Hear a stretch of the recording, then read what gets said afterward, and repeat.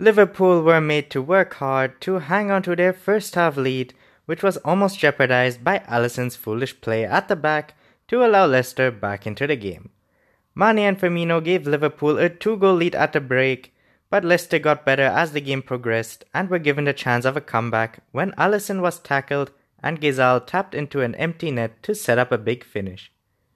Klopp's side held on, but it certainly was not a vintage performance, and Klopp is definitely going to have some choice words for Alisson this week.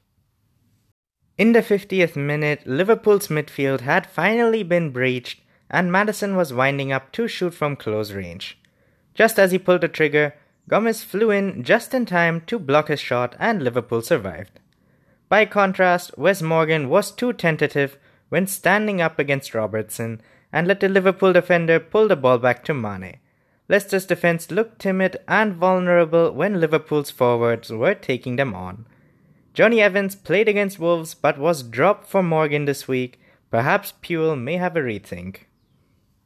If Maddison keeps playing as he is, then Gareth Southgate will surely decide that he deserves his first ever senior English cap. Against Liverpool, he was so elegant and controlled in his play it was easy to forget that he's just 21 years old and playing in his 4th Premier League game. The range and accuracy of his passing was helping Leicester stay in possession as Liverpool aggressively pressed them to win the ball back.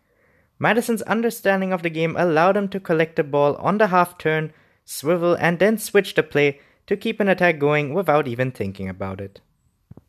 It's the first time this season that Liverpool have started a Premier League match without Keita in their midfield, and the drop-off in performance was impossible to ignore.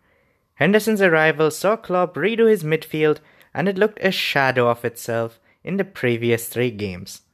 Wijnaldum, who had been impressive so far in the number 6 position, was shifted into an 8 role to accommodate the captain, meaning it was 1 change but actually it was 2 changes to the system. The Dutchman found it difficult to impose himself and the midfield had glaring holes that hadn't been appeared at all this season. The Reds found it difficult to build anything through their midfield and there was nobody to carry the ball forward and break the defensive lines from central areas. Instead, Liverpool had to rely on their wide players to do so, and it made it all too predictable. The Liverpool number 8 Naby Keita is still learning, but he's already a key player in Klopp's system. Firmino may have opened his account for the season, but he still looks way off the pace. His work rate is still superb, but his quality on the ball is lacking. A lack of preseason will be playing a big part in this, and his sharpness will improve the more time he spends on the pitch. But it'll be very frustrating for fans and teammates alike in the period that it takes him to transform into the Firmino of last season. His header was guided in brilliantly into the corner to beat Schmeichel, and it gave a glimpse of what he still offers to the team. But the Reds are going to need more from their number 9. Fortunately, however, unlike the other teams in the top flight, they aren't reliant on a striker to score their goals, as they still have Salah and Mane to share the goals around. Last season, the former Southampton man was definitely overlooked. Coutinho dominated the papers heading into the 17-18 campaign after handing in a transfer request. Salah's goal-scoring exploits quickly meant that the attention was geared towards him, while Firmino's increase in output saw him also get a fair share of attention. The fact that Mane hit double figures and took on Coutinho's mantle of creator-in-chief went unnoticed by many, but the way in which he started the season gives the impression that he's not happy to take the backseat again. The new number 10 tops the goal-scoring charts with 4 goals this term, and he looks the most dangerous player that Liverpool has. Liverpool haven't really yet been at their best, and Salah and Firmino haven't been as potent, but it's not mattered with Mane creating, assisting and scoring. The Foxes have assembled a squad which will cause plenty of top-flight clubs a problem. There's pace throughout, there's experience in key areas, there's physicality down the backbone, and with the addition of Maddison, there's creativity. A Liverpool team yet to concede in the Premier League this season looked ragged at times, and on another day, Leicester could have scored more.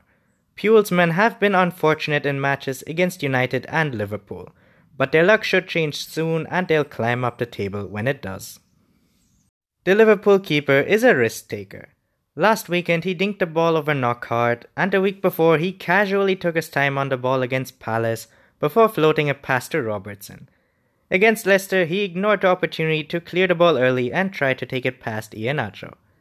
He was easily tackled, and Liverpool's chance of a fourth consecutive clean sheet disappeared in the blink of an eye. It will be overanalyzed and he'll be criticized for it, however, it was always going to happen. Goalkeepers who play in such a style are always likely to gift a soft goal every now and then. You have to take it on the chin and accept it. He's been a key part of Liverpool's build-up play this season, and it's because of his use of the ball. Change his style after one mistake and he loses part of his charm, and the Reds lose a part of their attack. It's happened to Neuer, and it's already happened to Ederson, and it will happen to Alisson again, no doubt. People have to take the rough with the smooth.